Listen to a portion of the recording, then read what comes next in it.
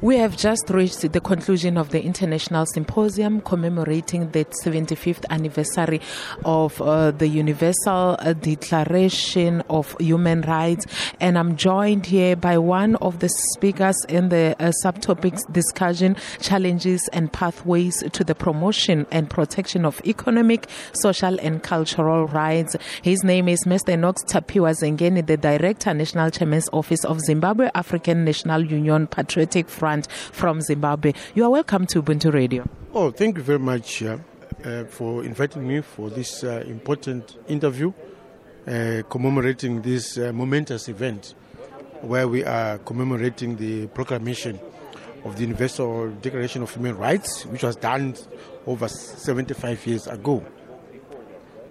You made some interventions during the discussion of the topic that I mentioned earlier on. Please share with us some of the insights from there. Yeah, in my intervention, basically I was highlighting the emphasis on political and civil rights at the expense of other rights, particularly economic, social, and cultural rights. I also, highlighted, some of these recent, happenings, particularly the weaponization of human rights, by certain countries who are now using the pretext of advocating human rights to interfere in the internal affairs of other countries. This is against the international law.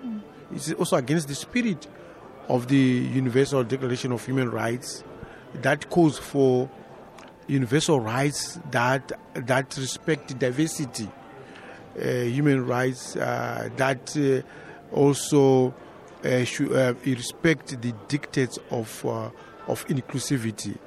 So this symposium, this international symposium, is come at the right time, and we are thankful of China for facilitating and hosting this international symposium, so that the rest of the world and the international society, they should stand up and be counted, so that their voices and their own narratives are also captured, on the agenda of the during debates and sessions on international human rights. In particular, we've witnessed, for instance, the marginalization of certain rights, like particularly the right to development. This is a very important right, especially for us in Africa, because we are grappling with trying to raise the living standards of our people. We want our people to access healthcare, have social security, safety nets, education, and so forth. So for us, this is very important. So it is surprising that certain countries have been dragging their feet, have been resisting the acknowledgement of economic, social, and cultural rights.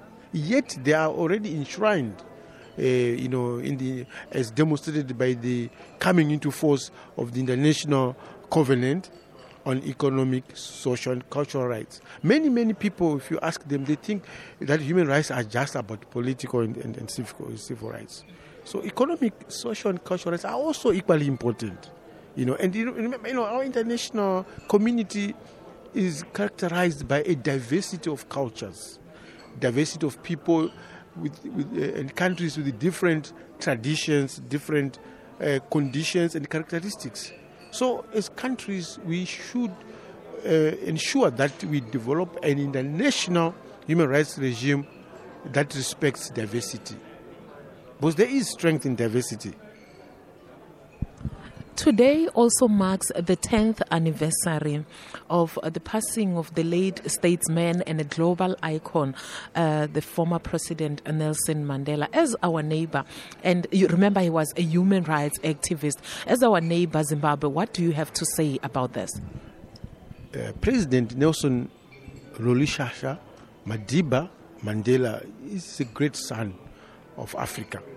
he is a great icon, and we always respect his fight for human rights and fight for independence. Because fighting for independence is also a human right, because we are fighting for self-determination.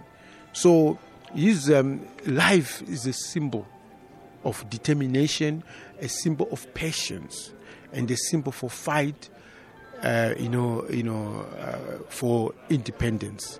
As you know, he was incarcerated for 27 years, for fighting, for daring to fight for his country's independence. He was, some point in time in his life, he was even categorized as a terrorist, by certain countries who now are masquerading as the doyens of human rights. So he reminds us as African people about the greatness of our African leaders.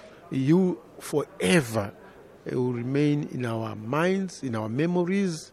Is a symbol, is a role model for future and current leaders of Africa. So we as from Zimbabwe, we want to join South Africa in commemorating the greatness of this son of Africa, President Nelson Rolihlahla Madiba Mandela. Mr. Knox, Tapiwa Zengeni, thank you so much for making time to speak to us. It's my pleasure. Thank you.